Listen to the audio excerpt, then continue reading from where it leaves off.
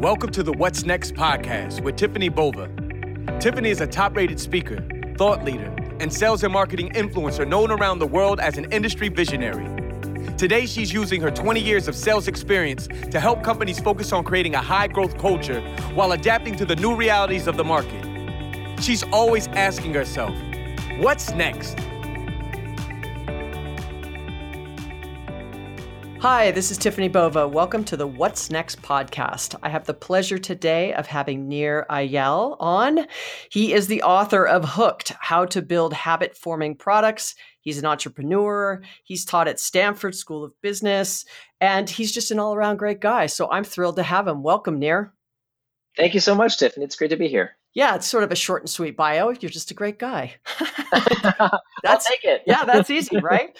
Well, I love the best bio we can ask for. Yep, it's kind of like the ones we want our parents to hear, right? The ones we want. Exactly. I hope my mom and dad are listening. Well, I like to start off What's Next with something I call bullish and bearish. It's just an opportunity for me to ask a couple of quick questions and get just your, fast reaction to it. And if there's anything we want to go back and revisit, we will. But are you ready? I'm ready. All right. So because I know what you cover, I'm going to throw you a softball first out of the gate. First one is, are you bullish or bearish on New Year's resolutions? Believe it or not, that's a table. There are good ways to make New Year's resolutions, and there are bad ways to make New Year's resolutions. So you're taking the middle road. Yeah, well, see, though, of course, the problem is that the answer to life, right, is it depends. Okay, we'll go with it. We'll go with middle road. It depends. Okay. All right.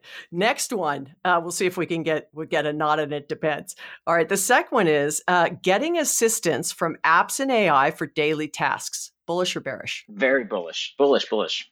Great. And the third one is gamification to change behavior and habits.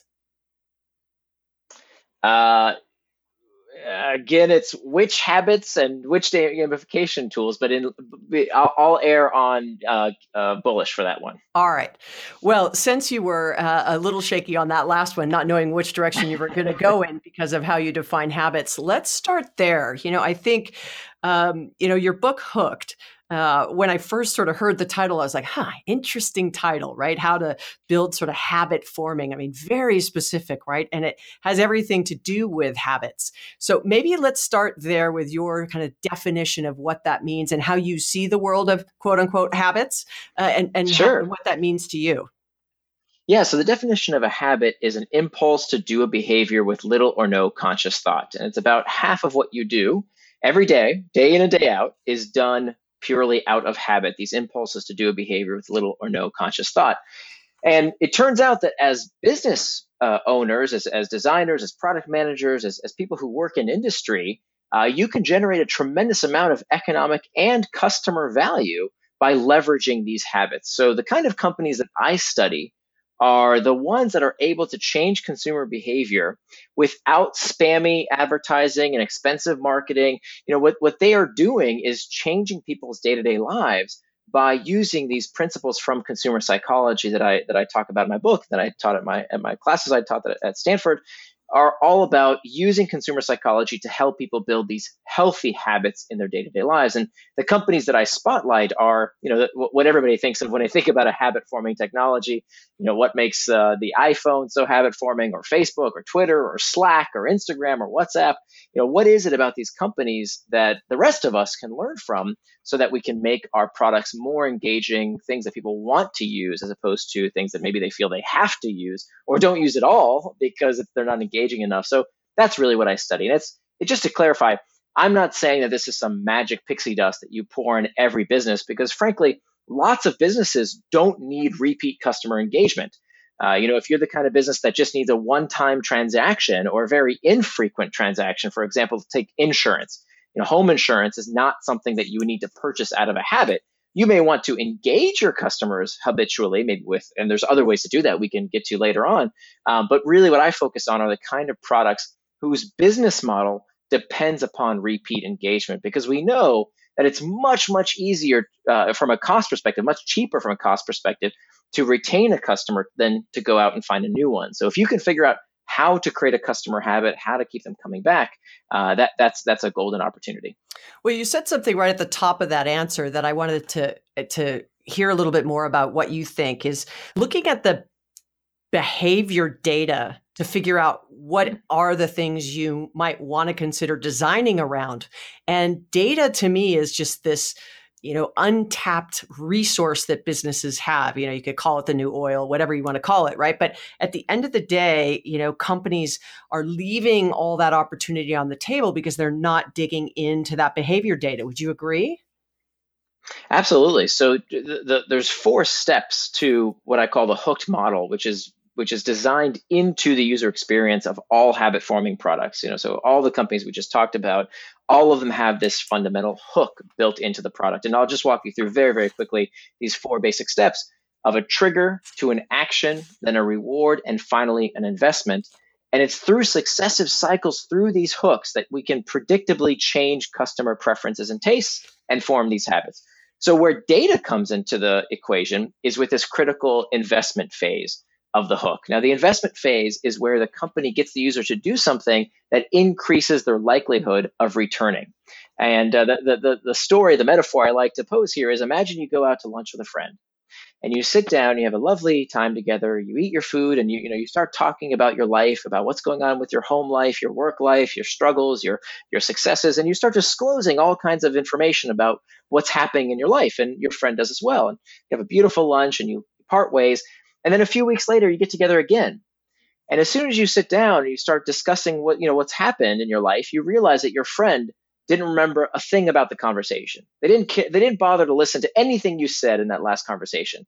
So either that person, has lost their mind or lost their memory. Maybe they have amnesia, or they're not going to be your friend for very long, right? That's just not the kind of person you'd want to hang out with in the future if they didn't bother to remember all these important things that you told them.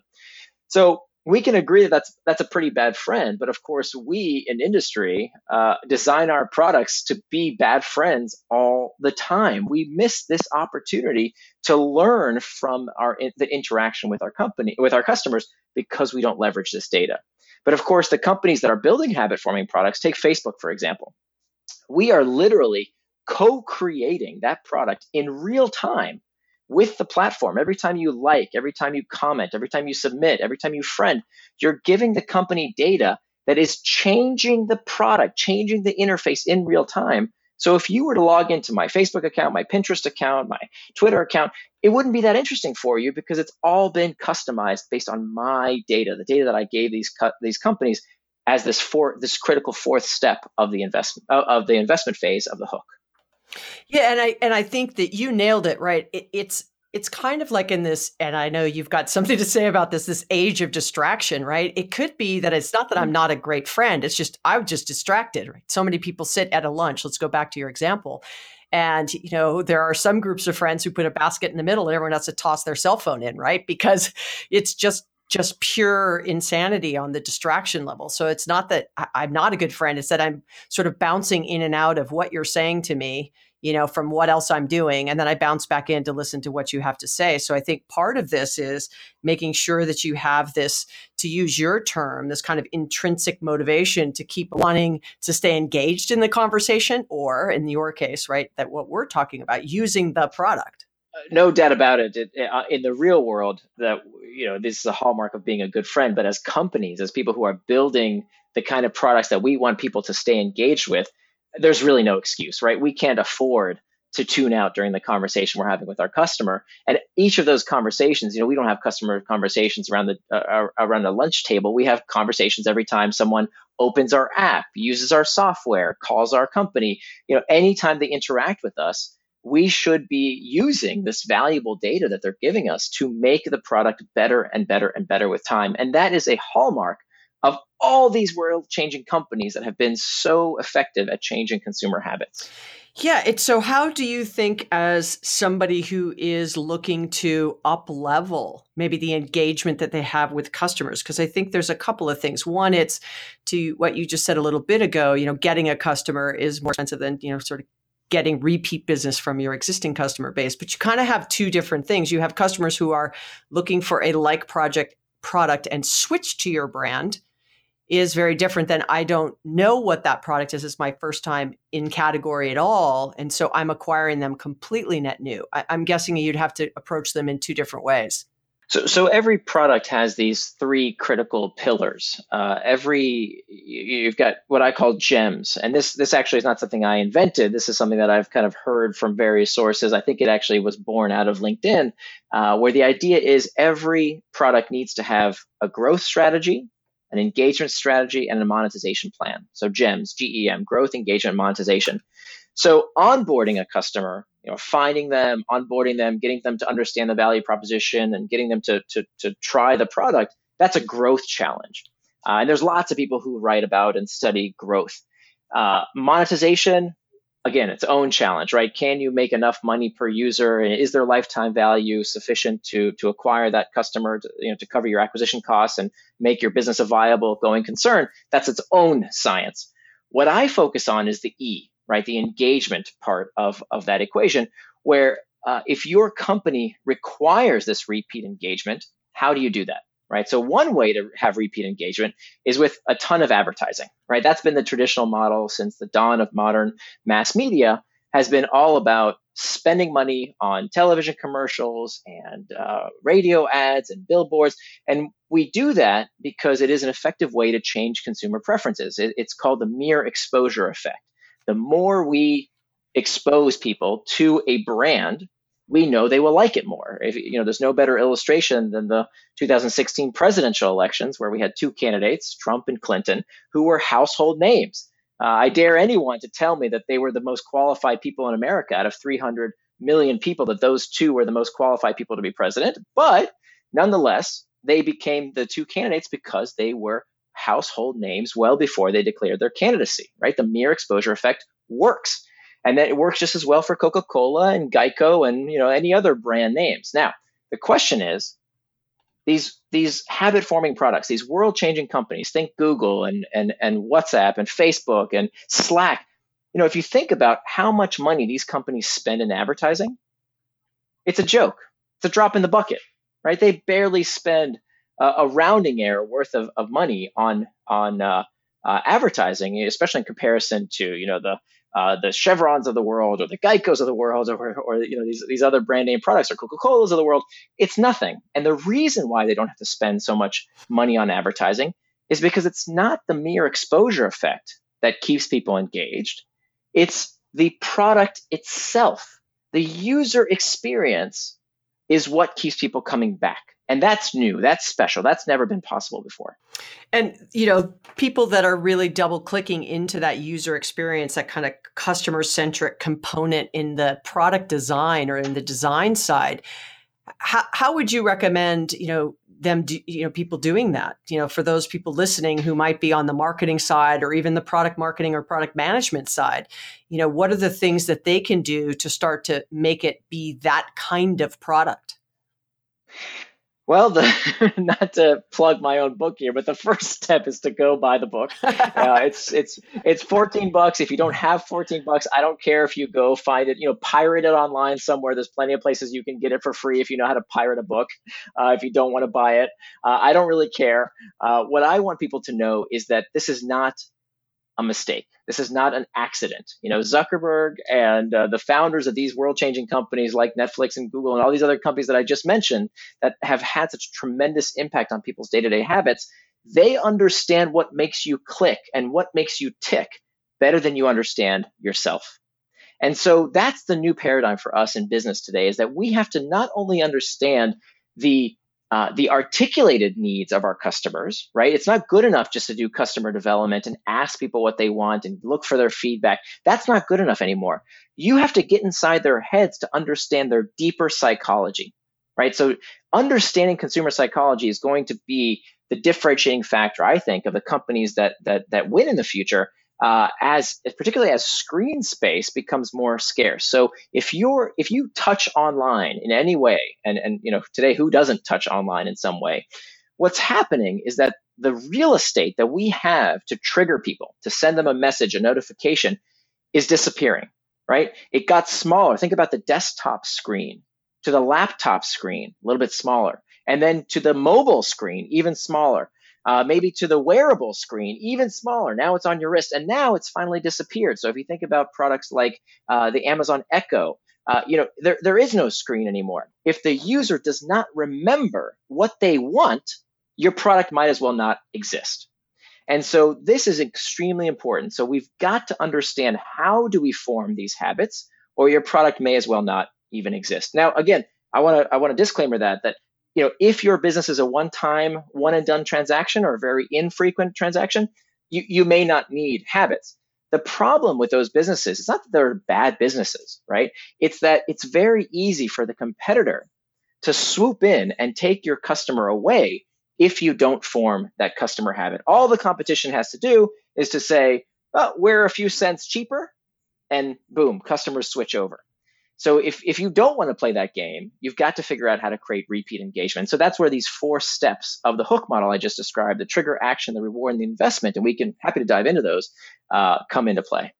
Yeah, and would you also say that surrounding all that is understanding and connecting back to the user's intention or goals with that product, right? Always kind of absolutely, yeah, absolutely. So this is the reward phase. Yep. Yeah, absolutely. So this is why when you asked me earlier about gamification, I had to hesitate, because I've seen a lot of gamification examples go wrong, right? Gamification is using game-like mechanics, points, badges, leaderboards, that type of thing, go horribly wrong because it's used inappropriately, right? So if points, badges, and leaderboards is rewarding to your customer, to your user base, fantastic. That's great, right? But if rewards, badges, and leaderboards aren't something that the user values, and I see this going horribly wrong, particularly in enterprise applications, where people use gamification to serve up what we call chocolate-covered broccoli, right? They pour on chocolate on top of broccoli, thinking it's going to make the broccoli more delicious, but it just makes a horrible mess. And so fundamentally, the rewards phase of the hook only works if you're giving people something that scratches, and this is a super important part, scratches an emotional itch. So the first phase of the hook is that trigger phase I discussed. But the way that products form these long-term habits is by creating an association with what's called an internal trigger. Now, an internal trigger is some kind of pain point, some kind of emotional itch. Okay, it's usually a negative a negative emotion. It's fear, it's loneliness, it's uncertainty, it's boredom. So fundamentally, the reward has to scratch that user itch. We have to alleviate it through every successive pass through the hook cycle. I love when I have guests like you on, because it's sort of this new thinking, but I also understand the struggle that, if someone's listening and goes, God, we are so not doing that. I mean, it's just not at all what. That's good. Right? That's good. So now what, right? Yeah. So, okay, first of all, I want to quote Bill Clinton here and say, I feel your pain. Because I really do.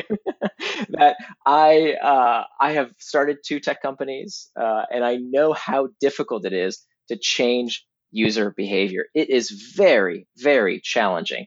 I remember banging my head against the wall, trying to figure out, we've got a great product here. This would be great for people. Their lives would be so much better if they would only use the darn software. And so I feel that challenge. That's why I do what I do. So the first step is to really ask yourself from a business model perspective, do you need a habit? Do you need repeat engagement? If you think about all the companies we just talked about, Facebook and Twitter and Instagram and WhatsApp and Slack and Salesforce even, all of these companies, if they don't have a customer habit, if people don't use the product frequently on their own, it's an existential threat to the company. They go out of business. So the first question is your business in that type of market? And if it is, then we've got to ask ourselves these 5 fundamental questions, which I'll list out for you. Of course, I'm giving you the very, very abridged version of my book. There's exercises in the book. I wrote it for an entrepreneur audience, right? Intrapreneur or entrepreneur audience. I wrote it for a business audience that doesn't have a lot of time for fluffy stories.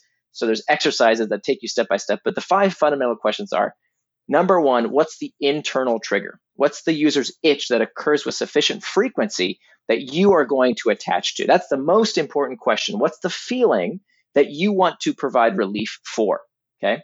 The second question is, what's the external trigger that prompts the user to action? So an external trigger is a ping, a ding, a notification, an email, something that tells the user what to do next. The action, the third step, is what is the action the user has to take, and is it easy enough to do? And so there's a lot of psychology around how we make something easy enough to do, which I won't go into now, but there's a lot more in the book. The third step is the reward fulfilling and yet leaves the user wanting more? So this has to do with variable rewards, that we don't always, believe it or not, want to give the user everything they want. Sometimes we want to add a little mystery, a little bit of uncertainty. It's called an intermittent reinforcement. And then finally, the investment phase, the question here to ask, the fifth question, is what's the bit of work the user does to increase their likelihood of the next pass through the hook?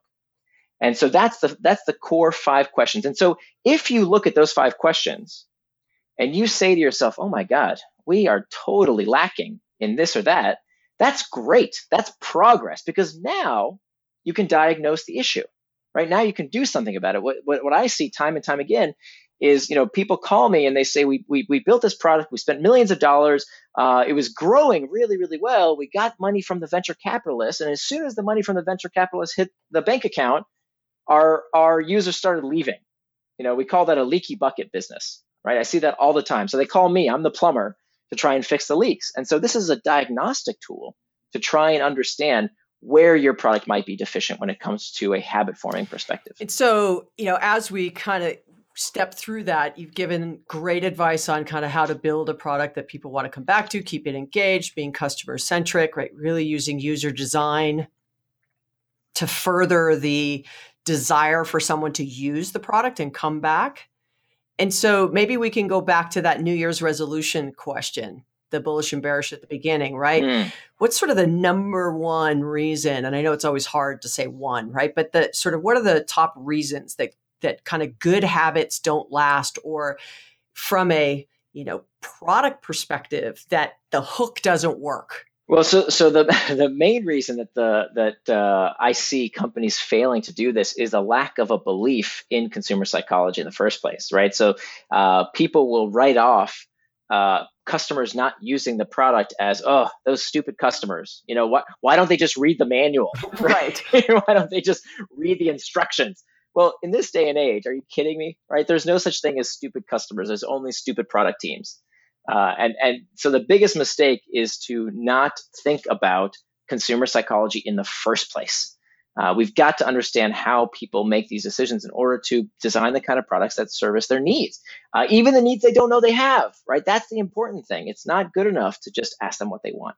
So that's the biggest mistake I see. And then, where it comes to specific parts of the hook, that's all over the map, right? Some companies are deficient because they haven't thought of the internal trigger enough. They haven't thought about the frequently occurring internal trigger. Frequency is a big deal. We have a lot of data that shows us that if a behavior does not occur within a week's time or less, it's very hard to change the consumer habit. So we've either got to figure out a way to engage them within that period of time, or find a different type of business model, because frequency is huge when it comes to forming habits. Other companies, the action is too difficult. That's a big one, right? That it requires too much cognitive load, or too much work for the user to figure out what the heck it is you want them to do with your product. Variable rewards. A lot of products just don't scratch the itch sufficiently. Certainly not sufficiently enough to get someone to switch. There's this idea in the product development community that, if I just build a product that's better, well, then that's it. People will, beat the door down and they'll want my product. And that's not true, right? There's Silicon Valley graveyards are full of companies that had the best product.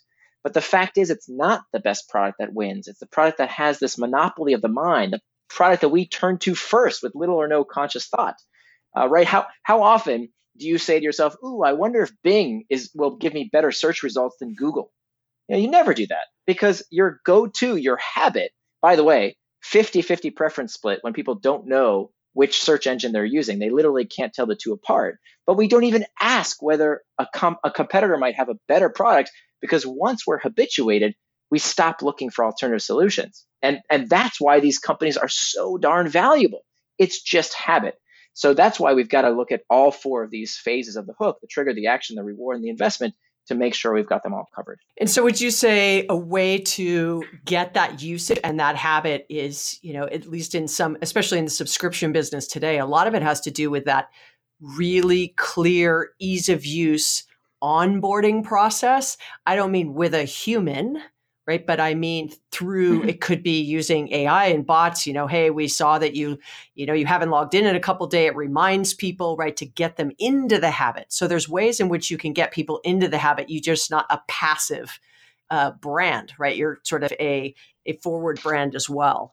Sure. I've actually advised some of my clients to do real life onboarding because, once in a while I'll see a company that has a great hook, right? A really good hook that's very engaging, but they can't get over the onboarding. So I worked with a financial services company that once they could get people to on the product, they would use it every day.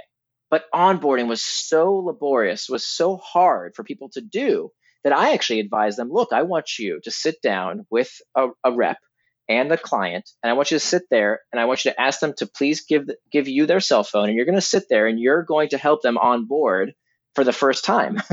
So, anything's on the table. If the cost of acquisition is less than the lifetime value, and that'll support sitting down with the client, well, then sit down with the client.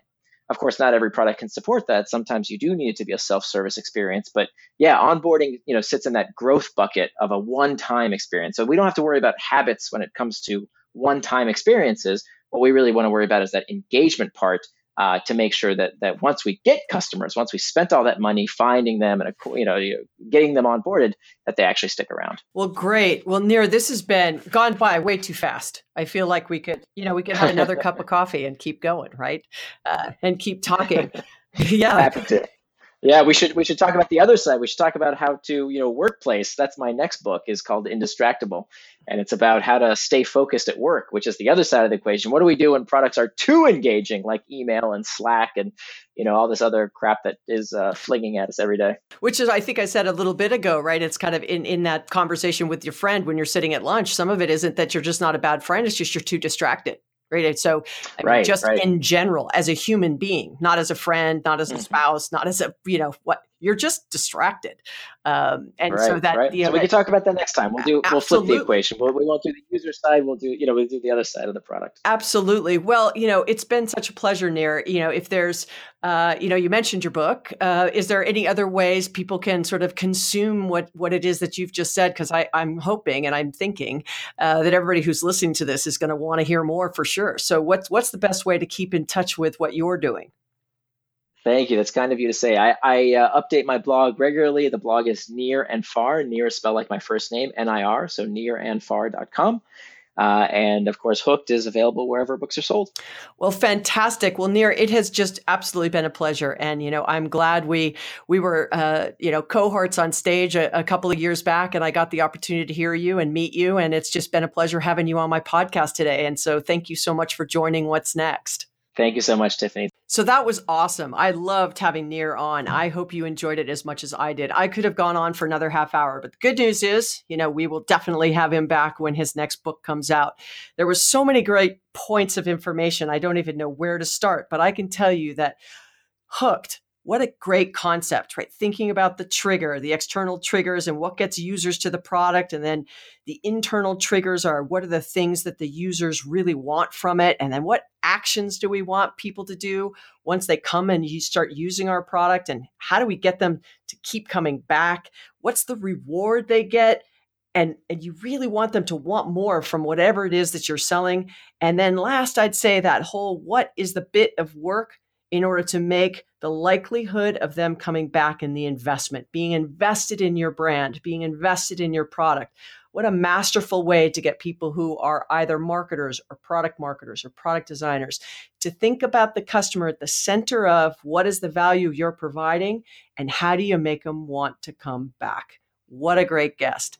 I hope I have made you want to come back. And thank you for listening in to the What's Next podcast this time. Please subscribe, leave a review, and keep in touch. I really appreciate you. Thank you. Have a great day.